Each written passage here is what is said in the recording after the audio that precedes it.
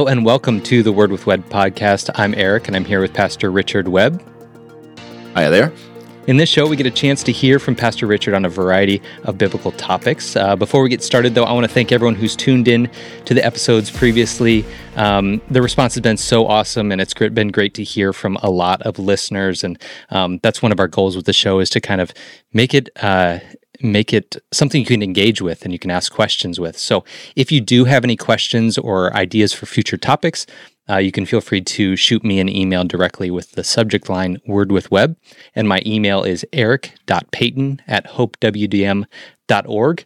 And if you could, real quick, please be sure to rate and review the show wherever you get podcasts. That would really help us out, and you can share the show with a friend so we can try to reach more people. So in today's episode, we're going to be discussing sin. And for me personally, as someone who works at a church, I'm not sure if this is the same with you, Richard, but one of the most common questions I get from people, both inside and outside the church, maybe someone who's curious about the faith, have church hurt, or maybe a Christian who's just new to the faith, is blank, is fill in the blank, a sin.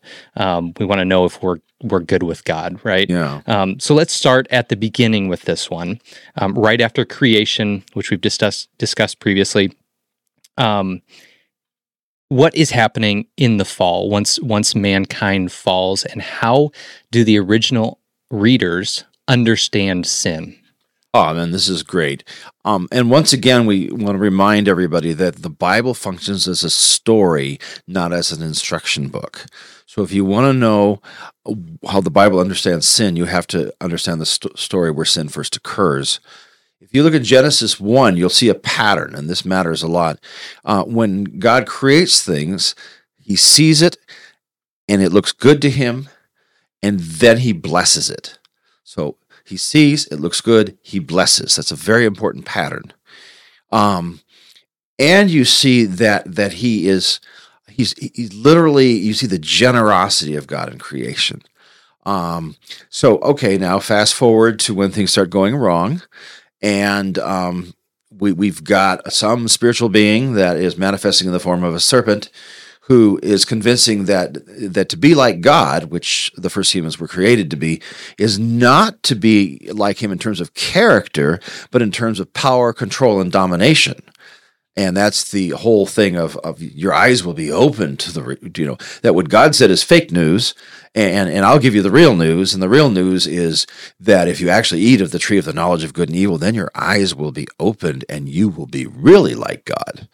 So the first thing we learn is that the argument the snake makes is God's a liar and you can't trust him, but you can trust yourselves. So we can begin to see where this is going. This is all kind of building up. Again, the chapter, 2 chapters before, we were told that the first humans were in the image of God. They were like God, but it was all in terms of character. Now, the other thing we have to talk about is that God's law, if we can use that word, is not like Western legislated law. So sometimes people will read, you can eat of any tree in the garden, but if you eat of the tree of the knowledge of good and evil, that day you shall surely die. And most Westerners would interpret that is, if you break the rule I have given you, then I will punish you with death. Or more simply, sort of an American slogan, you do the crime, you do the time. That's not what's going on here. What's going on here more is you could eat anything, but don't eat that tree. It'll kill you. It's toxic. Keep away from that dang thing. It's like you would tell, a child, don't touch the stove. It'll burn your hand. You would never say, if you break my rule, I will burn your hand, and then I'll call child services on you. So we discover that when we talk about God's law, we're talking about God's wisdom applied to life, rather than a bunch of legislated laws with penalties that will be administered upon disobedience. So what happens? Our parents go for the apple, and what happens, the Bible says, their eyes were opened all right, and we know now they're blinded, actually, in truth. Then what happens is you see 3 new words. So if God sees it looks good and then he blesses, humans now see it looks good to their own eyes, and now they take. And that seeing looks good and taking resonates all the way through Scripture, all the way to King David, where he sees Bathsheba. She looks good to him, and he sends for her to be taken. Bad stuff. And so we discover several things about sin. One is sin is foolishness, because our parents decide God's wisdom is not good for them, and so they create their own wisdom. They decide what good and evil is all by themselves. That's another thing about sin is now, as they say, you've heard this statement, man is the measure of all things. Well, that is exactly what the Bible would call sin.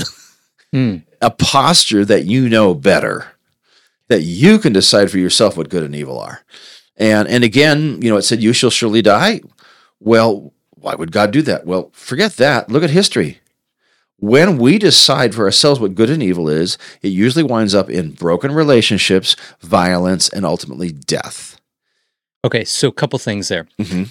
As we kind of call back to the creation episode, where the creation story in Genesis is kind of a response to the Babylonian creation myth. Yeah. Right? So does the fall continue with that kind of opposition to the Babylonian? And if so, what does that myth say about sin? Oh, that's such a powerful question. Well, let's go back to the two chief gods of the Babylonian kind of hierarchy. There's Marduk, and he's the order maker. And he manifests as a general in armor with his big old spear and a pretty long beard. And then there's his wife, Tiamat, who is the god of the waters and also the god of chaos. And so it's interesting that the person who causes chaos, and she manifests, I need to include this because otherwise it's no fun, as a seven-headed serpent. So we talk about, so even the story of the rebellion of our first parents still has the Babylonian creation story in its head. Not only that, it's got a little bit of a shout out to the Egyptian creation story, because one of the gods in the Egyptian pantheon promised wisdom and long life, and that god manifested as, you guessed it, a serpent. So, in other words, it's engaging the promises of both the Egyptian pantheon and also the Babylonian pantheon, and it's saying, yeah, they're selling you land in Florida, and it's turning out to be a swamp. So one of the ways I talk about the serpent is the name serpent is more of an editorial than it is an actual description of what the thing physically looked like. So I call it a snake in the grass, trying to sell you some snake oil. Okay. And so here we got the snake in the grass who's going to lie to you, pretending that God has lied to you. And that God has given you fake news, when in fact that's the job of the snake in the grass, is to give you that. The snake in the grass is a reference to a chaos monster. So here comes the snake, hell-bent on creating chaos with God's creation. And that's exactly what happens. So remember, God said, don't touch that tree, it'll kill you. Well, if you get to the first children of our first parents, that's what happens. Violence and death. And so we discover something, this is also another kind of commentary on the Babylonian story, is Marduk, when he gets into conflict with Tiamat, because remember, he's the order bringer god, he cuts Tiamat in half, and out comes creation. And, yay, okay, we dealt with chaos. Well, no, you didn't, because we learned that violence is part of chaos. So one of the critiques that the Bible is that Marduk is attempting to create order, but using the tools of chaos. Okay. And so, because that's the seduction, is our first parents will have all this power, and they can make things orderly according to their understanding of order, which then, as we start seeing how this works out, creates more chaos. Okay, so one thing I was going to ask you is, why would God create the tree of the knowledge of good and evil? Now as I'm listening to you, with the serpent, and that maybe being a little bit of a response to, you said, the Egyptian snake-headed god or whatever it was that promised wisdom, is the narrative of don't eat from this tree saying anything about don't don't follow these other gods because that is sin? Yeah, it's foolishness. It'll get you nowhere good. Okay. And this goes back to what we talked about, I think, in a couple when we were talking about creation, is that when we think of the tree of life and the tree of knowledge and good and evil, often the first question people have is, why would God set up our first parents that way by putting that tree in the garden? And why does he not want us to have this wisdom or this knowledge? Yep. And again, when we look at how the Old Testament writes things, everything's intentional. There's no error here, but it's not Western way of thinking about history. And so Western way is almost like a video camera history, where we want an objective reporting that's super linear. Where the Eastern way is to mix a teaching moment or an editorial moment together with a story. And so the story really happened. Humanity rebelled against God, and bad things happened. And God is a good and gracious and generous God. That's all true. And yet the way they want to talk about the rebellion, they use symbols. So the tree of life turns out to be God himself. Jesus himself says, I am the vine, you are the branches. And in Hebrew, tree and bush are the same thing. So a grapevine is a grape tree. Just like the burning bush is a burning tree. It's the same word. And so we have the tree of life that you take of, and this is participating in God's life. And then there's the tree of knowing good and bad. That's literally how it would be in Hebrew. And that symbolizes taking... in other words, taking wisdom and redefining it for yourself.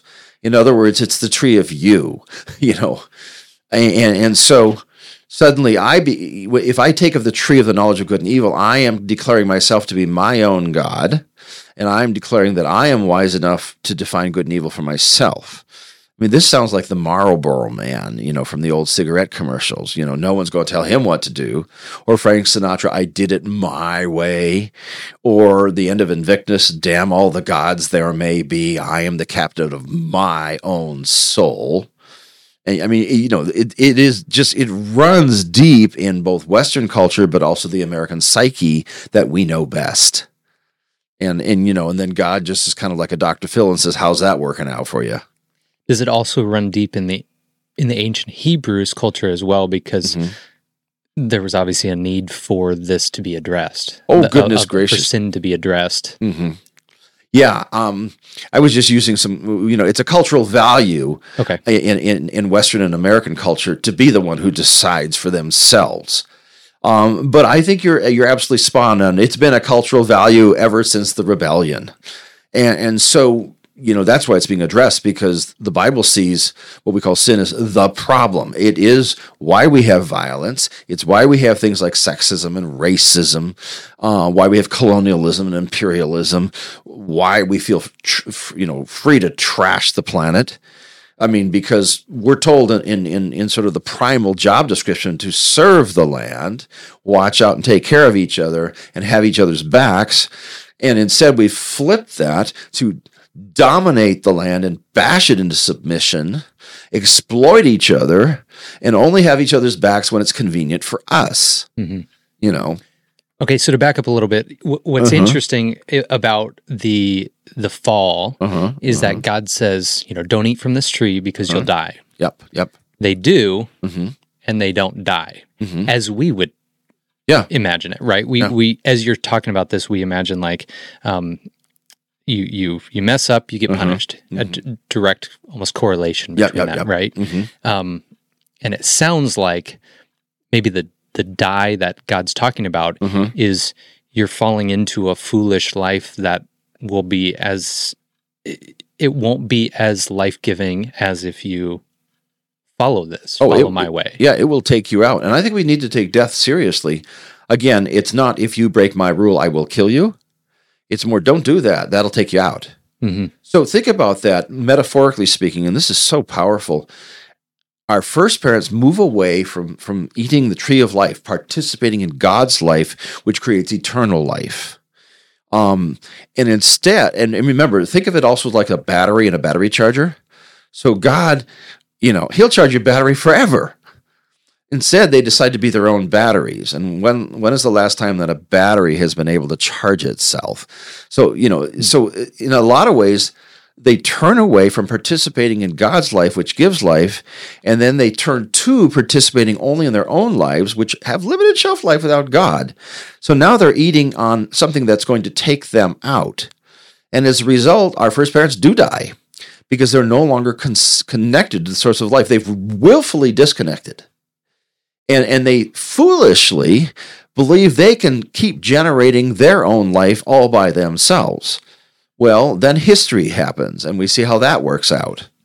One is our first parents do die because they decay. They willfully decided they don't want God's life. Well, then they get what they get.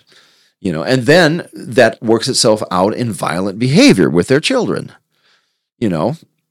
And now here's what's interesting about God. Let's just interject a little bit about God. At the end of the story of human rebellion, the very last thing is God takes care of them by clothing them. And basically says, okay, you now regard each other as adversaries, so I'm going to put clothes on you to symbolize I'm going to still watch out for you, take care of you, protect you, and have your back, even if you don't want it. And the last word about Cain, who murders Abel, is God puts a mark on Cain to protect him. And in some ways to boundary the violence that would happen against him when people come out to get revenge. And so God is still intervening in our rebellion to boundary it and protect us from ourselves. I mean, so even in the stories of wholesale rebellion and the violence that comes from it, God's still saying, I'm going to save you from yourself.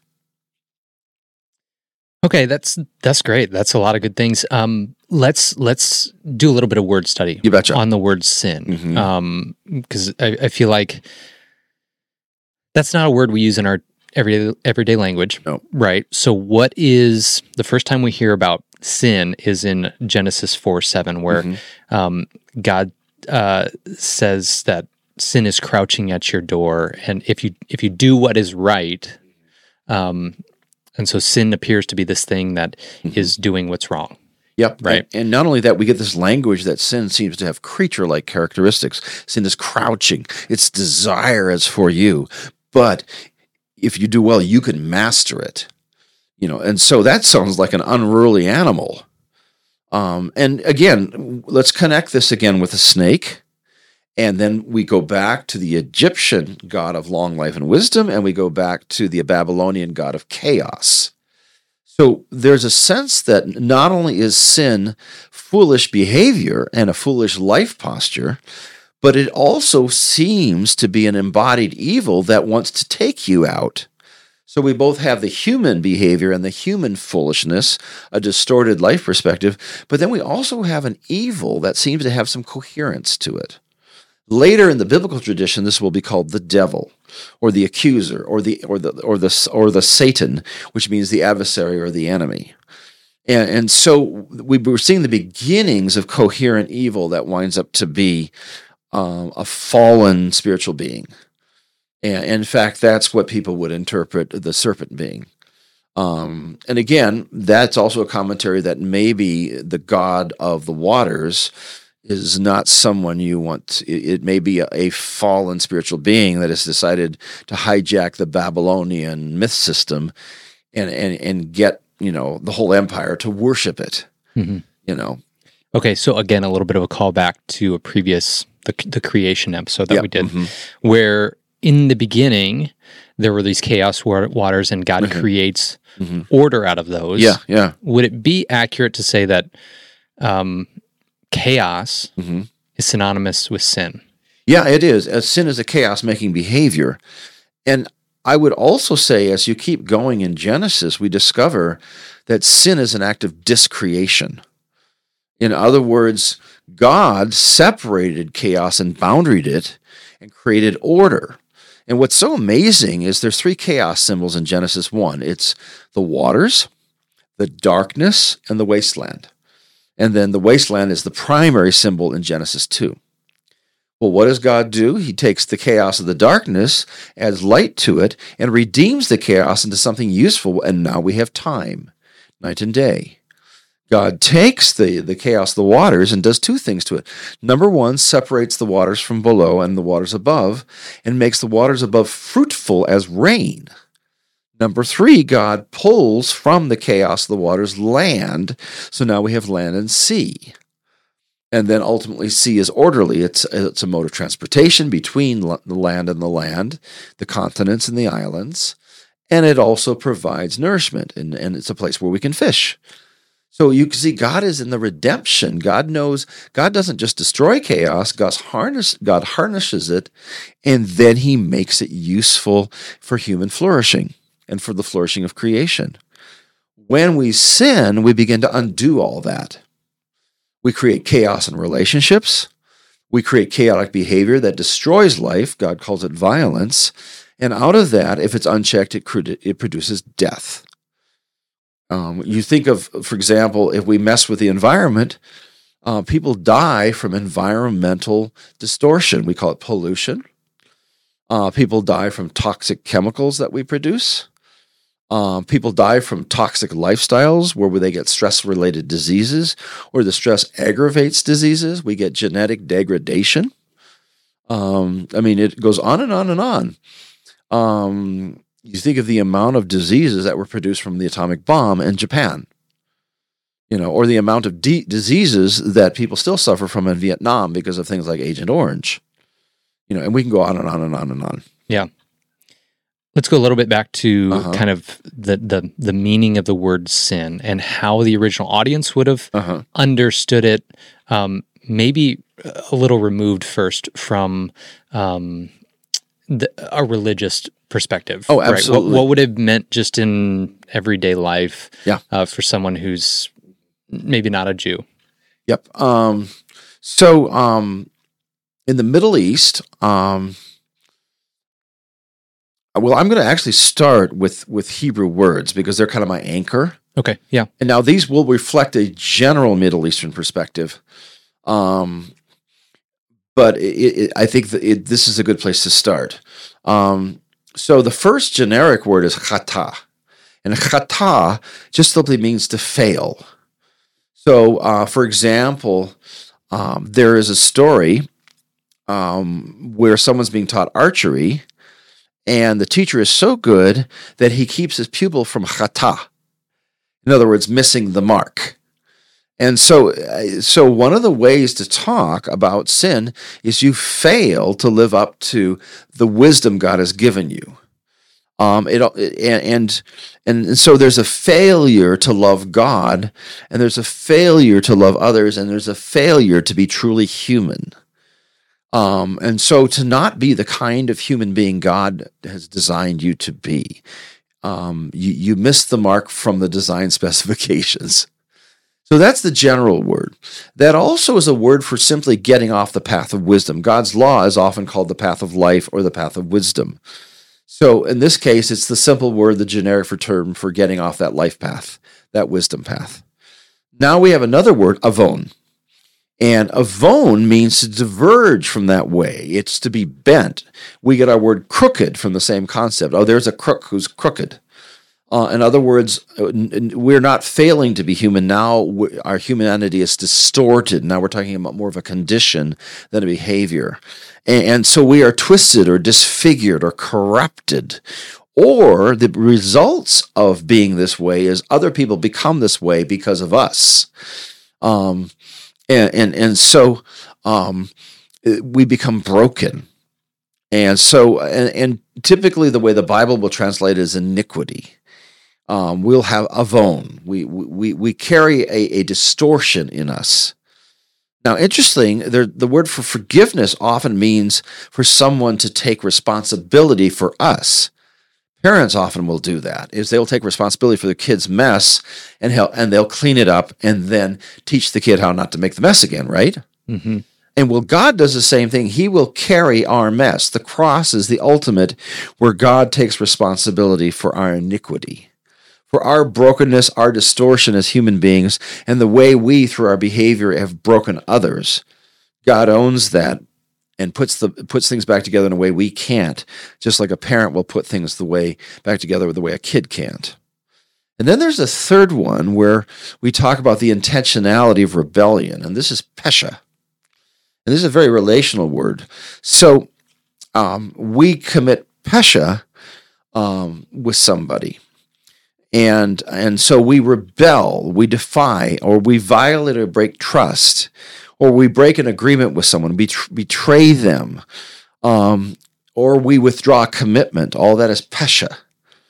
And this is more of a deliberate thing, is I don't like the commitment I made to you. It's inconvenient for me, so I'm just going to stop doing it. Regardless of what you think, I'm just going to decide I don't want to live up to it anymore.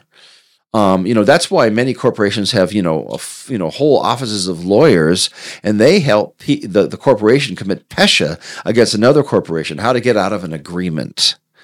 Or another company will sue, or an individual sue because they violated the terms of agreement, so they've taken them to court for pesha. And again, the word that's used in the Bible is transgression. But it has a sense of intentionality. I no longer want to agree to the terms of the covenant I have with God or the neighbor. And so I will deliberately do that. So, now those are the Old Testament words about sin. Yeah. Let me ask you. So there's 600 and how many laws in the Old Testament? Yeah. Are they all addressing some sort of sin in one of these three senses? Are they all morality type things? Actually, no. And this is why using Western morality ways of thinking really do weird things to reading the scriptures. In fact, this is fascinating. The Ten Commandments, if you think in terms of literature and grammar, are not commands. They're 10 descriptions of the God life that God has given us. Let me give you an example. It's not, do not have any gods before me. It's, there aren't any. Hey, I just took down the entire Egyptian pantheon. So why would you want to bow down to them? They have no power. They're done. I beat them. I just demonstrated to you that Pharaoh has no power over you. Why would you go back and behave like you're slaves? So I like to call the 10 Commandments the 10 definitions of freedom, the 10 definitions of what it means to live life with God. And if we were to get super nerdy, they're literally the 10 conditions of God's treaty with us. If he's the king and we're his subjects, this is the definition of that relationship. But there are also descriptions of reality. And there are also descriptions of wisdom. If you live within these 10 words, these 10 commandments, you will live in the wisdom of God and have a good life. Hence, that's why often the Torah is called the path of life or the path of wisdom. Now, what are those other, laws, those, what would they be, 798 laws? They're all case study. And they're divided into, yes, moral, ethical behavior, but then also instructions for how the temple rituals are to be performed.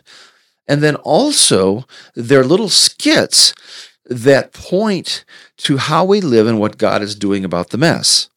So there's a whole group of them we call the cleanliness laws. And for example, if you work in a mortuary, if you're one of those responsible for taking care of dead bodies during the period of the wilderness wandering, then you're in contact with death. And death is the ultimate result of the rebellion. So you got death on you. And frankly, every sin will get death on you. But there are things that are not sins that will also get death on you, like handling a dead body. So the way the skit works is that God is life, so coming into presence with death on you doesn't work. So what do all those people do who've handled death bodies? Again, they've not sinned. Well, they do a little skit where they go out and because they have death on them, they have a chance to meditate on why on earth would they have death on them. Well, it's because humanity is in a state of death. We've rebelled. We've disconnected from the power source.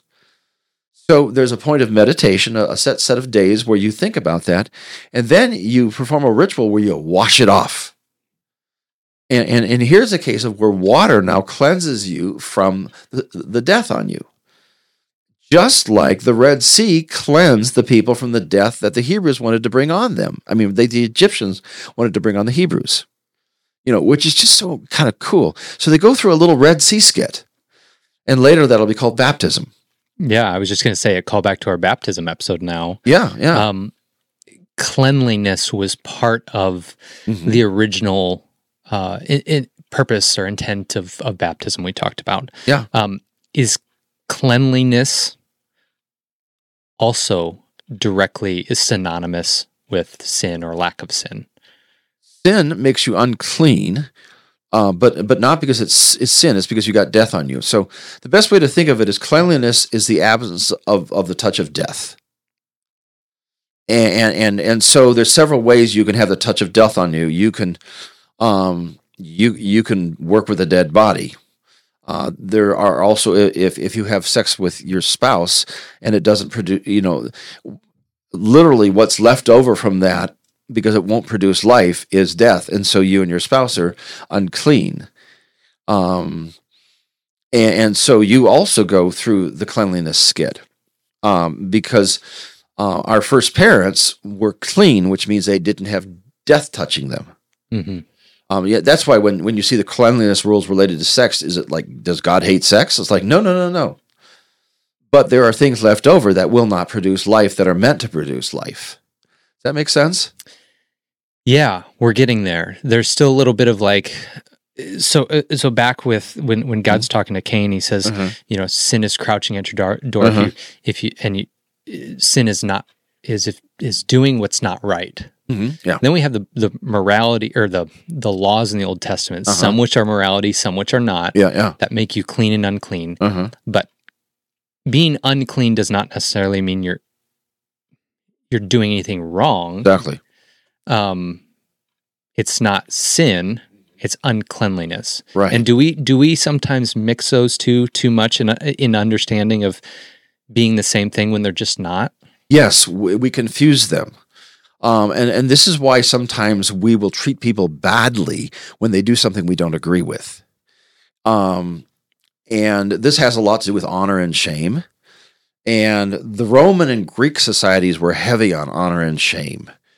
And so if you behaved in a way that was non-normative in Greek and Roman societies, then you incurred shame. But also honor had power that was associated with it. So wealthy Romans would go out and, they would build aqueducts or schools or whatever to accumulate honor. And that allowed them to be, more likely voted into the Senate or to be conferred a position of governor or judge. And so in that way, it was in the Roman wealthy class's self-interest to accumulate honor because that would increase their wealth and power. And likewise, poor people had a hard time accumulating honor because poverty itself was shame. And so what happens is, as Christianity became more Gentile, the way to make sense of sin, they started using Roman categories of honor and shame. So if you sinned, then you were shameful. And then we started treating people as less than because, they're sinners. And then often what we did is we boxed them into a cycle of sin because, we don't want you in our church because you're a sinner. So we would cut them off from the very thing that would clean them up. So we would say, you're welcome in our church if you stop sinning and you come in clean and look like us. Or let's say someone committed a sexual sin in our churches. Well, then instead of seeking to restore the way God does, we would cast them out because, they'll get that on us. Which means we had no way to clean people up other than to exclude them. Which means they're not clean. They just kept us from getting dirty. So it's this funny, goofy mixture and misunderstanding of cleanliness rituals with also the issue of sin. Okay. So I'm working on these two. I'm trying to separate these two in my brain. If I understand this right, why we wanted to be sinless, or why we want to be sinless, is because the way of sinlessness provides life. That's the best life that God provides. It's wise. It's life-giving. why be clean? Mhm. Is that have anything to do with God being able to, I don't know, be around us? You know what I mean? Like, is God able to be around sin, and he's able to be around uncleanliness? You know what I mean? Like, why be sinless and why be clean? Okay, first of all, you're just blowing my brain up. I mean, Okay. this is so cool. You're asking like these crazy important questions. They're complicated. So let's just admit that, okay? Here's the way I would put it. First of all, can a holy God be in the presence of sin? The answer is yes. He sought out our first parents. He took care of Cain even after he had royally biffed it by killing his brother. So we know that God loves sinners and likes hanging around them so that they will stop being sinners. But even when we continue to be stupid, and by the way, that's another word for sin in the Bible. In other words, the Bible's categories for following God and from rebelling against God are wisdom and foolishness. And the actual Hebrew word is stupidity or idiocy. And we're not talking about IQ or developmental disability. We're talking about deliberately acting against your self-interests and literally discreating both your environment and the environment of those around you. So a kind of a good shorthand for sin is self-sabotaging behavior that will take others out in the process. And so God's like, why do you keep wanting to put your hand on that hot stove? And why are you going around putting other people's hands on that hot stove? Stop it. And so God is wrapping up people's hands with bandages after they put their hands on the hot stove. It's another way of thinking of sin and in God's response to it. And he keeps trying to teach us over and over again, stay away from that hot stove. Use it for cooking. Don't put your hand on it. That's just plain dumb. So the cleanliness rituals were not about God not wanting to be around you. They were trying to tell you what the problem is. You're living with death all around you, and that is a condition of sin, even if you haven't personally sinned. In other words, you happen to be living with the results of other people's mess. And somehow they've set it in motion where you're inevitably going to create the mess yourself. So even if you haven't sinned, like touching a dead body, that's not a sin. But that's the results of collective sin. It is the mess that we all live in that's created death for even people who didn't deliberately do death-dealing behaviors. We just live in the mess that our first parents created. And so, because of that, God wants to remind us that is the situation. That's why you hurt. That's why you suffer disease. That's why somebody else can harm you. This is the mess. So I'm just thinking about this, and it's coming into better picture. My son in his class, he was just telling me the other day how his class lost, I think it was recess or something like that. Something they wanted to do because the class was being not good for the teacher, right? And he was telling me, but I didn't do anything wrong, but he suffered the consequences of it because the class was not doing what the teacher had asked. And we were kind of talking through how this was still a teaching opportunity. So as I'm thinking about this, the cleanliness is almost a teaching opportunity or a learning opportunity for people to not suffer the consequences, but feel the weight of sin being in the world. Is that correct? Yeah, in other words, we discover that there's collective mess. Now, I think the analogy breaks down with the teacher because the teacher created a rule that everybody broke. That's more of legislated law. Where with the wisdom, let's say the kids had all gone outside and they refused to wear their coats. Now, of course, a teacher would prohibit that. But let's say they did it anyways in our little thought experiment. And so they all come in with raging colds. Well, the teacher would say, well, we can't have you do that again. So in order to heal you, we're going to keep you inside. And the kids are like, and one of them actually went out with a coat. And the teacher could say, well, yeah, but your classmates are going to get in the hospital if we can let them keep going out the way they want to. So unfortunately, to keep them all alive, we're all going to stay inside. Gotcha. Okay. And so that would be a sign of the teacher's care, but it could be interpreted as a limit imposed because everybody was foolish. Mm-hmm. Right. Right. Okay. So we've kind of gone over, I feel like covered a lot of the Old Testament and how the ancient Hebrews thought about sin and cleanliness. How or is sin developed in the New Testament understanding, and maybe more the Greek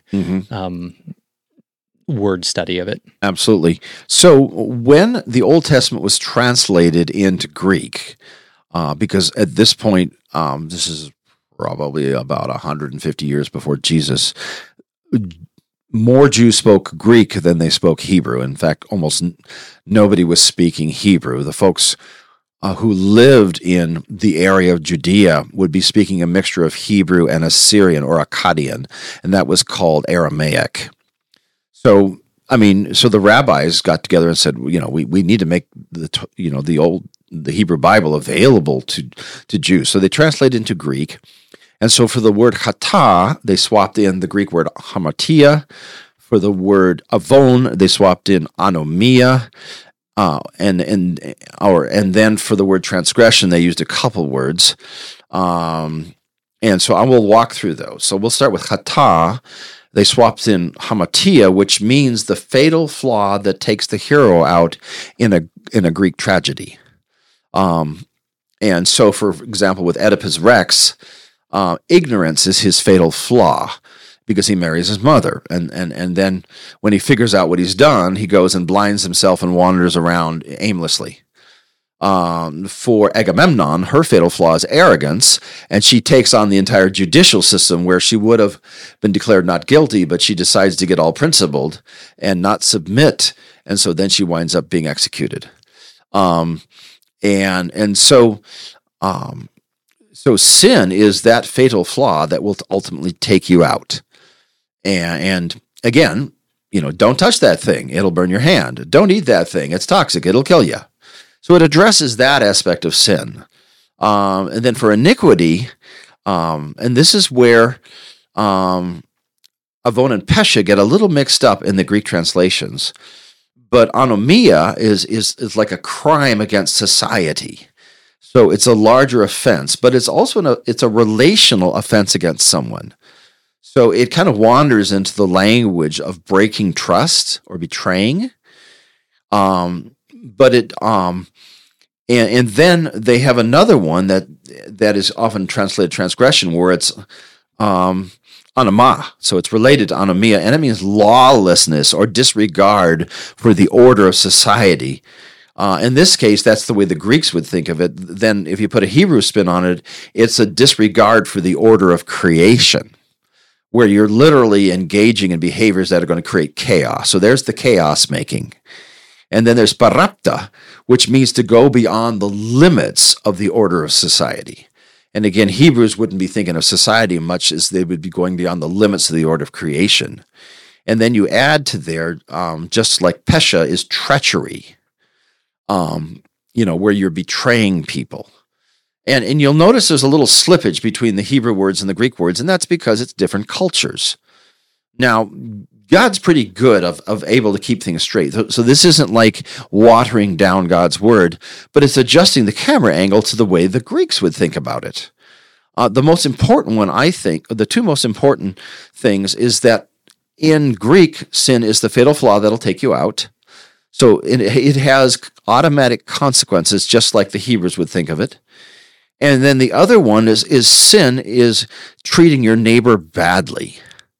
And also betraying God by walking away from God's commitment to you and deciding that you want to rearrange things on your own terms. So that's the way I see it. So it's not a tight one-on-one with the Greek words for sin. There's one other one, and this has, in Greek language, it would have to do with how you perform the rituals. And it's sebia. And so we would call that being pious or having piety. Now, the Hebrews don't really have a concept like that. So when they use sebia, it means breaking relationship with God. And that would be when you're asepia. And again, the Greek word would be impious when you refuse to perform the rituals correctly for the God you worship. Where this would be basically, asebia would be giving God the finger. So it in other words, you just are walking away from God and you're doing everything you can in your behavior, whether you were a Levite and you performed the rituals wrong deliberately, like Levi's, Aaron's two sons did, or you're just treating the neighbor badly in a deliberate way, and you're walking away from God's wisdom in an intentional way. That would be asebia. Okay. So as we look at the New Testament and how... Well, first of all, I love how Isaiah then, as he talks about what this coming Messiah is going to do, in Isaiah 53, says he was pierced for our transgressions, and he was crushed for our iniquities. So he kind of hits two of those words. What is the ancient Hebrew understanding of what the Messiah will do to sin, and then what does Jesus actually do to sin? How does he affect sin in the world? Well, where you just went, Isaiah 53, that was for the rabbis a head scratcher. It was sort of like, what? Messiah is supposed to come in like David and to take the throne of David, rescue Israel, restore Israel to the land, and put Israel's mission back on game, which was be a light to the nations. What's all this talk about the Messiah suffering and taking the consequences of Israel's rebellion? That was weird. So nobody could make sense of that, and Jesus is like the first figure to make sense of that. In other words, Jesus' own self-understanding is to be a Messiah is to take on the consequences of Israel's rebellion. So when the Jesus followers looked back on the prophets, part of the way they made sense of Jesus' strange behavior and strange death, and then subsequent resurrection, was through this poetry that nobody could figure out. In other words, how does this make sense to the Messiah? Well, they looked at Jesus and said, well, no, it makes a lot of sense at Jesus. So what we discover if we take passages like that, or the whole thing of who could believe our report, this person winds up, by his, stripes, which would be a beating, we are healed, and he becomes the iniquity of us all. All those strange passages of a suffering Messiah or a suffering servant, you make perfect sense of what happened to Jesus. And so if we were to pull it all together, what we get in those passages is there's sort of three readings that make sense of these passages, is that the suffering servant in some places just looks like God's people, Israel. In fact, in some places, that's just, it comes out and interprets it that way. There's other places where it looks like a stand-in for Israel, that God's suffering servant, who has been chosen and anointed, that's where we get our word Messiah, it literally means in Hebrew, anointed, is going to stand in and take care of the Israel problem. And then the third one is it appears that this suffering Messiah is going to be God himself. And that's like weird. Well, in the story of Jesus, this all comes together. Jesus is an Israelite. So he fits the bill of God's people. Or in this case, he's a Jew. That would be the word used in the first century. Jesus is also being a stand-in. He's claiming to be the anointed one, the Messiah, or in Greek, the Christ. And he's also claiming to be God himself. So in Jesus, all three ways of reading Isaiah come together in one person. He is a faithful Jew who is going to complete the mission of Israel. He is the stand-in for Israel, the chosen, the anointed, the Mashiach, the Christ, and he also claims to be the great I am. So what happens is it turns out nobody can clean this mess up except God himself. Because when God himself shows up, then Israel once again rebels and kills off their own God because they want to be autonomous and decide for themselves what good and evil is. Still taking a bite of the apple, I see. So God suffers the consequences of wrath, and it turns out it's the wrath of his own rebellious creation comes down on him like a ton of bricks. Isn't that amazing? There's wrath in the cross, but it turns out to be human wrath against God. So instead of it being sinners in the hands of an angry God, as the famous sermon from Jonathan Edwards put it, it turns out to be God in the hands of angry sinners. Oh, interesting. Isn't that interesting? And so he takes on human wrath, which is also sin. It's the ultimate pesha. He takes on the pesha of humanity and carries it. By the way, that's a word for forgiveness in the Old Testament, is to carry somebody's pesha. And that's literally what happens. He heaps the sin of the world, not only the behavior, the sinful behavior, but just the whole sinful mess, the death of the world. He throws that on his own shoulders, takes it to the grave and leaves it there and comes up in victory, which means that for him, death is behind him. So he becomes, strangely, this is a little nerdy, the Lord both of existence and non-existence. In other words, he stands above chaos and order. And that's how in other words, that's the creator. But he also creates new creation out of the chaos of our sin. So once again, he's separating the waters from the land, metaphorically speaking. This time he's separating the sin from creation and creating new creation. And so all those who accept his invitation to walk with him, once again are taking of the tree of life. Isn't that amazing? And so that way, the tree that God himself was killed on, once again, which was the tree of the knowledge of good and evil, it was the human constructed tree, the cross made of wood, he has transformed strangely into the tree of life again. And so God's response to sin is to wade into the middle of it and defeat it so that sinners may be rescued. And the word rescue, we also translate salvation.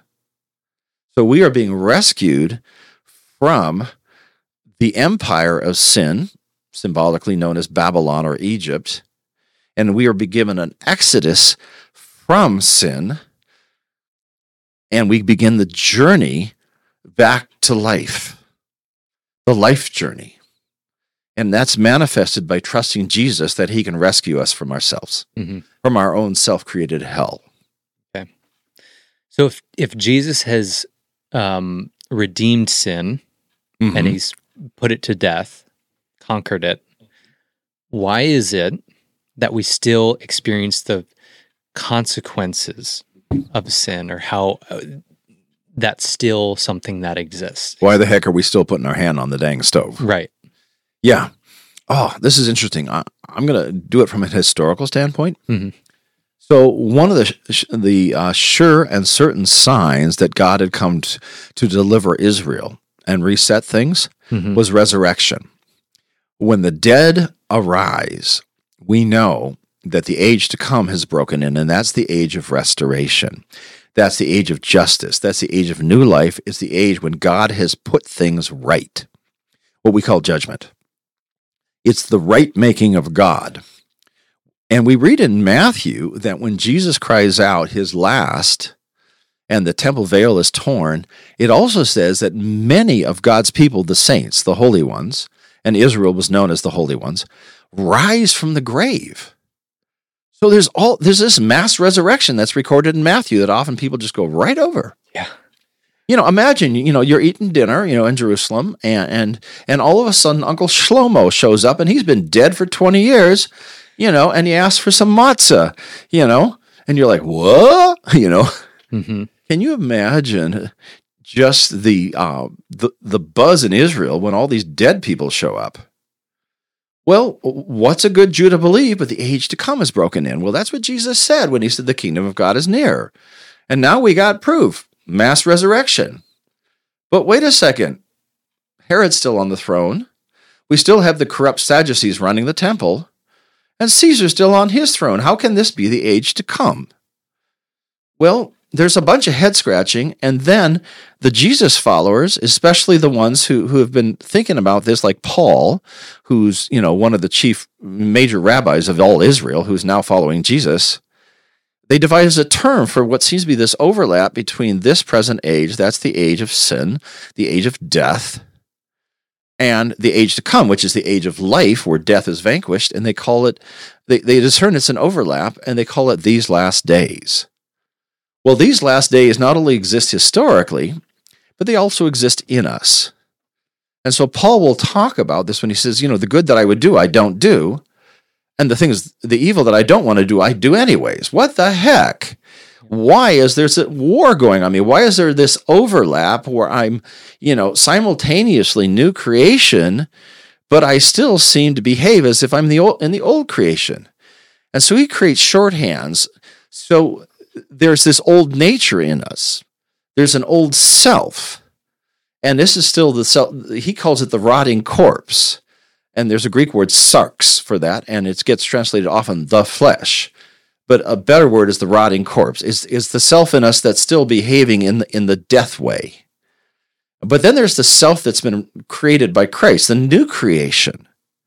And he often uses the word spirit, or the old Adam, the old nature and the new nature. And they're overlapping just like the ages are overlapping. And that's why we still do dumb stuff.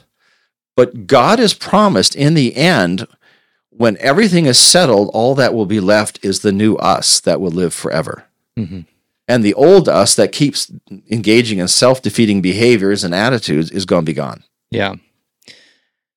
So back in the gospel episode, we talked. Mm-hmm. You'd talked similarly about this on how the analogy was when there was a battle that had been won, maybe that the word had not quite gotten out that someone new was on the throne. Right. And so that's kind of what I'm hearing. A little bit of a callback to is that this new age or new world of sinlessness has won. But the word hasn't fully gotten out yet, and it across the whole kingdom. Oh, man, that's just brilliant, dude. I had never thought of it that way. It's sort of like part of growing in Christ is getting the word out to all of us. Mm-hmm. I mean, individually, what it means to grow as a disciple of Jesus is to get the word fully out to this Richard. Mm-hmm. And part of Richard doesn't have the word yet, and is still living in the old way and behaving as if Christ has not come and redeemed me. Mm-hmm. So I will still behave as if there's no one looking out for me but me. So, and you had mentioned about the Paul, where in Romans he talks about what I do what I don't want to do. Mm-hmm. Basically, this tension. Yeah. And then back in Genesis 4, is it where God says to Cain, "You can master." This sin. Mm-hmm. You got to be careful because it's crouching at your door, but you can master it. Mm-hmm. My question is kind of two-parter. One, can you actually master it? Because Paul's obviously struggling with it and not mastering it. Yep. Can you master? The implication or how I read that is you can master it on your own. And two is, how do you think about avoiding sin? Because it sometimes it seems like to Paul, but I think also to other people, is that the more we focus on, hey, just don't sin, the more we step in it. Yes. The solution to sin is not a self-improvement project. That's actually taking another bite of the apple, because then we are still trying to define good and evil, and then using our own strength and power to create our own, to get back into what we lost. And all that it does is make it worse. There's nothing so toxic as a self-righteous religious jerk. I've had conversations recently of the amount of damage that toxic religion and toxic religious leaders have done to people. And also just, so there's a lot of what passes for Christianity that is, if you do a lot of good things and you get real committed and make a lot of decisions and you do, then God will be happy to you and get you into the good place. And, and what that does is set you up for failure. And over, theologians have observed that if you try to climb the ladder up to heaven, Jacob's ladder, what happens is instead you miss God coming down, and you're climbing the ladder of your own self-improvement project, which eventually you will weaponize against someone else because you'll know it's not working. So then you'll look for someone who seems to be not working, worse than you are, and say, well, I may not be perfect, but I'm not as bad as so-and-so. Then you'll stigmatize them as a group, and then you'll ostracize them, and then we get the kind of people that Jesus picked up and created as his followers, because the religious people of his day did the same thing. Oh, by the way, those people who had climbed the religious ladder back then, they killed Jesus. So often religious righteousness is the worst sort of evil. More evil has been done in the name of religious ladder climbing than I can describe. Religions can be a really nasty beast. So what's the alternative? And I love this. The alternative is not what you do, but what God did. In other words, the good news of the gospel is not what you got to do to get up there. That's good advice, and it's actually bad advice. The good news of the gospel is what God has done to come down here.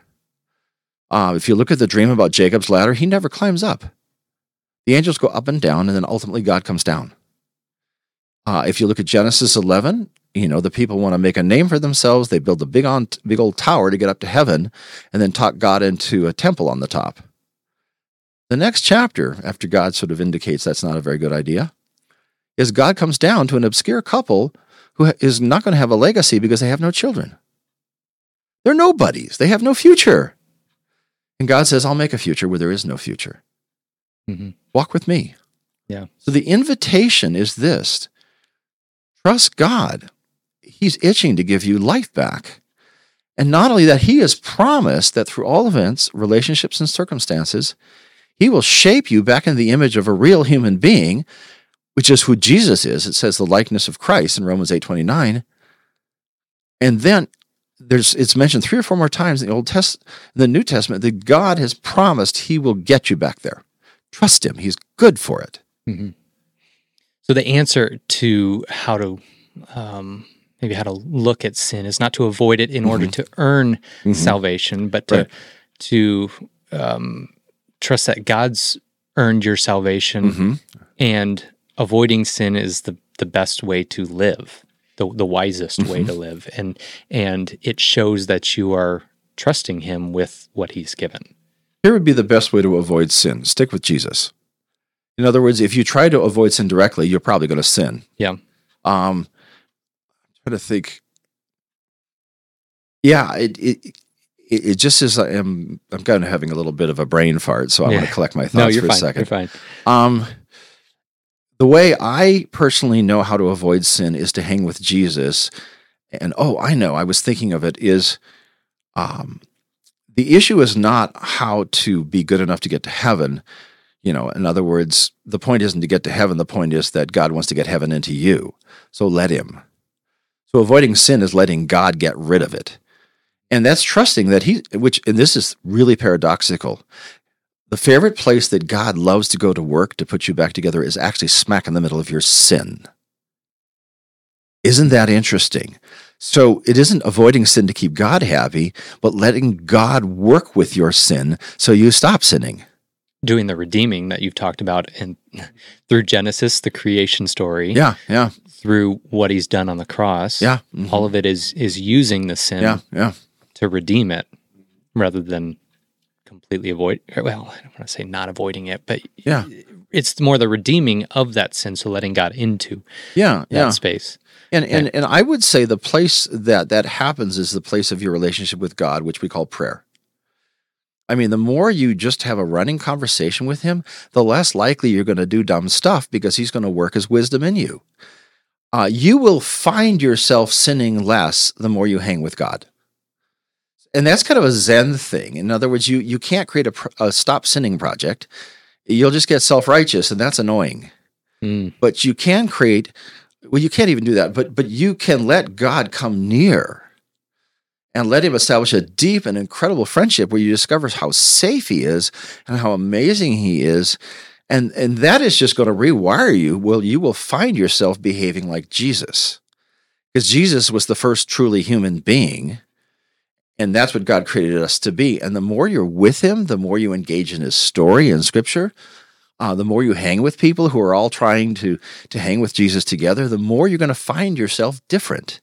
So that growing in Christ will be an act of not doing something, but discovering something. Mm-hmm.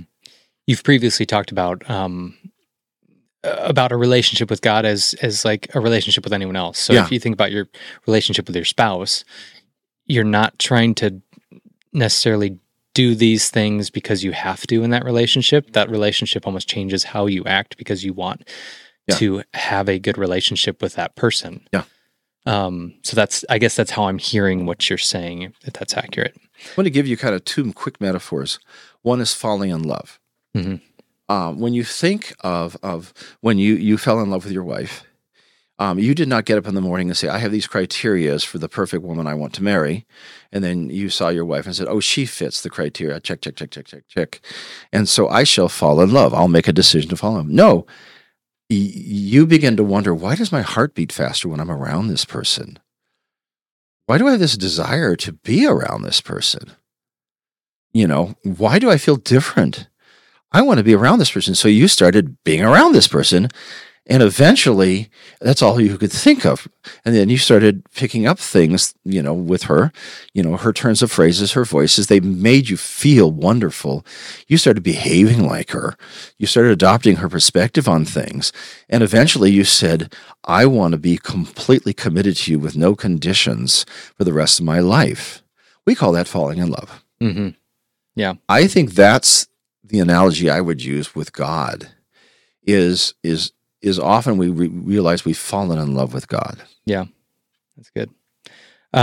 So I like this idea of allowing God in and allowing him to redeem your sin through a relationship rather than just trying to keep these laws and these rules. Mm-hmm. But at the same time, in the New Testament, there is a warning to avoid a unforgivable sin. And I've heard people talk about this, and I think there's a little bit of like fear and questioning, have I done that?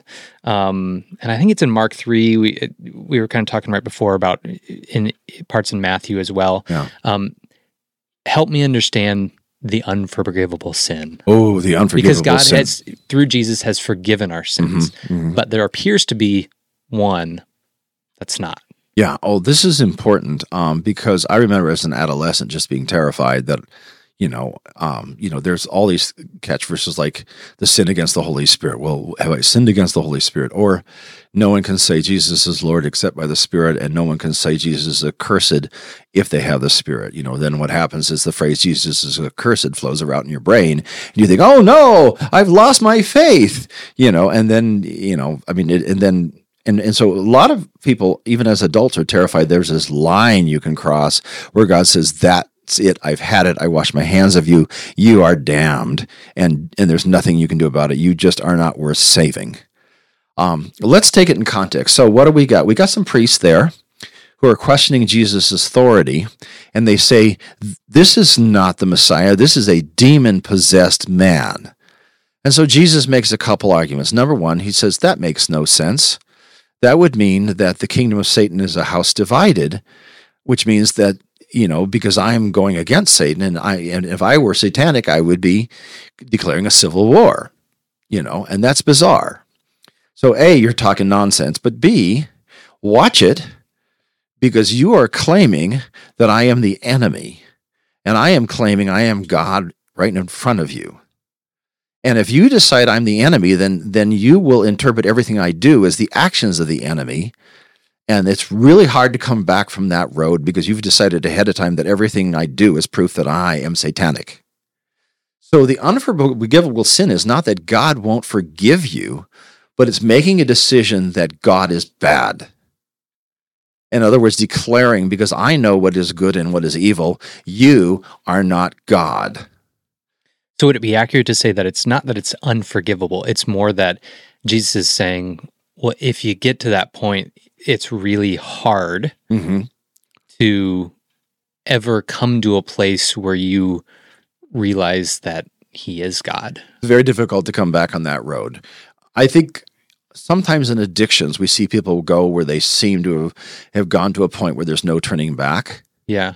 And where there's a moment before where they could have gotten clean and sober with their life, and then there seems to be a moment where they've just gone so far they don't want to change. And so what happens then is our own decisions imprison us. Mm-hmm. You see this with someone who has so much pride, they can't admit they're wrong, and they go down a road of self-destruction. And so people will imprison themselves. And then no matter how many times Jesus opens the prison door, they refuse to leave their own cell. So it's not that God can't save that or forgive that. It's that person cannot accept the invitation that God's still giving them. Is that correct? Yeah, and I would use the word will not. Will not. Okay. Yeah, in other words, we observe that people sometimes go down a road so far that they're locked in their own decision to rebel. The way in classical philosophy is that the will binds itself. And so you are in a prison of your own making. And some people even think that hell, Rob Bell has an interesting example because he has a unique view of hell. I don't know if it's biblically supportable, but it helps in this case. He believes hell is eternal, not because God wants it to be eternal, but because the people who don't want to be with God have made an eternal decision. So theoretically, every now and then he goes down and checks if anybody wants out, and everybody yells, hell no. And so it's eternal because they won't leave, but not because God is trapping them. Mm-hmm. They've eternally bound themselves in rebellion. Mm-hmm. So what that winds up being is the sad mystery of human rebellion that's made permanent. Mm-hmm. So if you're sitting with someone who's saying, I'm afraid I've committed the unforgivable sin, what would your response to them be as a pastor, as a someone sitting with someone struggling with something in their faith? I'd say I got good news for you. If you're afraid about it, it means you haven't. Here are the people I'm afraid about, is the people who are indifferent and don't care. Those are the people I get scared at. And that's just true from brain health. When people stop caring and they don't care about other people and they don't care how the impact of their actions on others, we usually call them psychopaths and sociopaths. And you will see this in religion. I mean, a lot of the sexual abuse in religion, often you have religious leaders who've got to the place where they do not care about the suffering they're inflicting on people. They're scary people. Mm-hmm. So, but the average person who's terrified that they have committed some sin or they're not worthy, they're Jesus' favorite kind of people. He just wants to come around them and embrace them and say, "You have no idea about the love that I've got for you. You are not beyond my love." That's the verse, in Jeremiah, "Fear not, for behold, I have redeemed you. I've called you by name. You are mine." That's God's response to people who are afraid they've committed the unpardonable sin.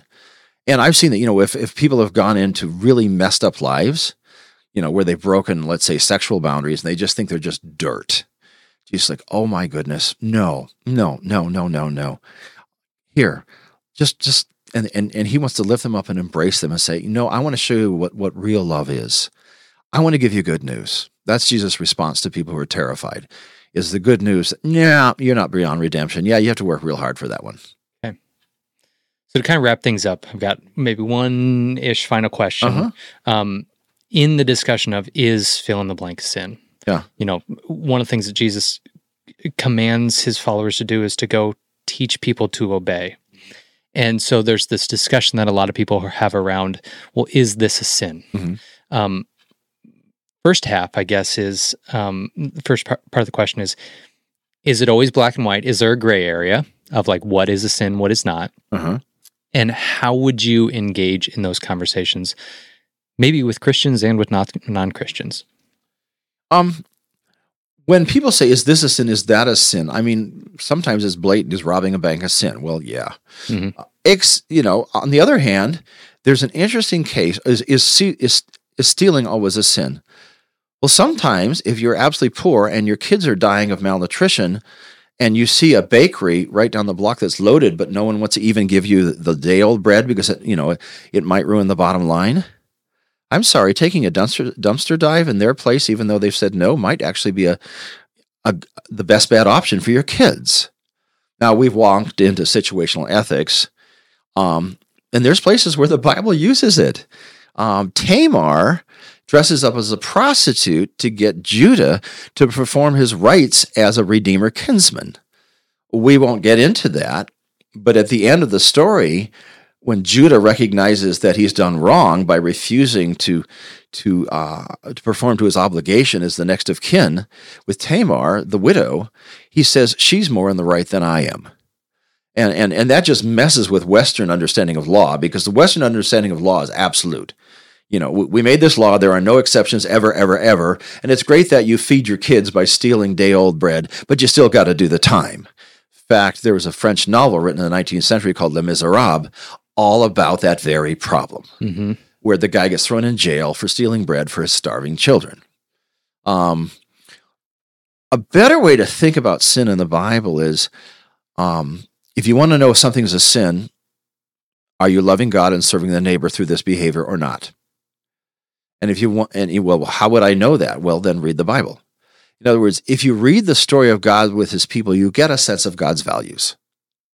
And you get a sense of how God works God's values.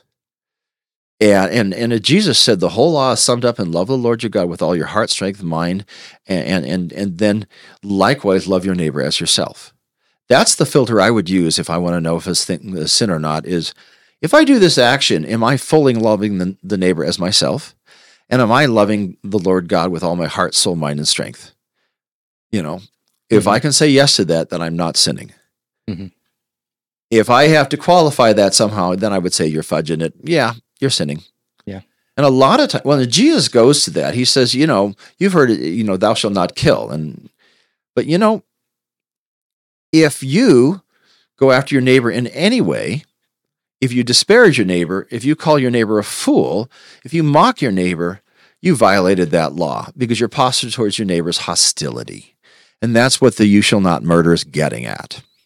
Mm-hmm. And the same, you've heard it say you shall not commit adultery. Well, if you objectify someone and imagine what you'd like to do with them for your pleasure, then you've committed adultery, because you are looking at your neighbor like a toy rather than a real life person. Mm-hmm. So sin is all about your heart posture. Do you have the posture of God, which is you see, it looks good, and you bless? Or do you have the heart posture of broken human beings, where you see, it looks good, and you take? That's good. Yeah. I think that's a good place to end. Yeah, do you have anything so else that you want to, that we maybe missed in this episode? I want to go back to, I want to tell one story about, again, people afraid if they've sinned and okay, God won't love them anymore. Mm-hmm. There's a guy named Manasseh, and he was Hezekiah's king. Hezekiah was the greatest reformer in the Old Testament. Manasseh's the worst king in the Old Testament. He literally set up an altar to Moloch in the temple square, and the altar to Moloch essentially was an idol with a big wide open mouth with a fire in it, and he proceeded to shovel kids into it to satisfy Moloch. I can't think of anything nastier for a king of Israel to do. Well, he gets carried off by the Assyrians when they invade, and winds up in prison and begins to reflect on his actions. Well, he repents. And God does this bizarre thing and restores him back on the throne. That's shocking. It's very disturbing. And you wonder why God would have such absolutely, sloppy grace, and do something like that. Well, it's good news for you and me, because if God can restore Manasseh, who was committing, child sacrifices, then, I don't care what you've done, you're a rank amateur. So don't worry. You are not beyond God's redemption. There is no sin that God can't forgive, and there's no broken life that God can't restore. Yeah. So that, to me, is the last word on sin. Yeah. It's kind of like Paul saying, I was the worst of the worst. Yeah, yeah. And that's his message as well. Oh, he was a mass murderer. Mm-hmm. Yeah. Okay. Well, thank you everyone for listening to this episode. I sure learned a lot. I hope you did too. And we look forward to our next conversation coming soon. Oh, yeah. We're going to nerd out some more. So come nerd out with us. Yep. And just one quick thing before we go. Again, we're going to be doing a Q&R episode here in a few weeks. If you have any questions that you'd like to ask Richard on one of the topics that we've covered so far, you can email me directly at eric.payton@hopewdm.org. That's Eric with a C and Payton with an E. And just include the subject, Word with Web. Same thing if you have any ideas for a future topic you'd like to discuss. So send us those in an email, and we'd love to hear from you. So we'll talk to you next time. You bet. Take care.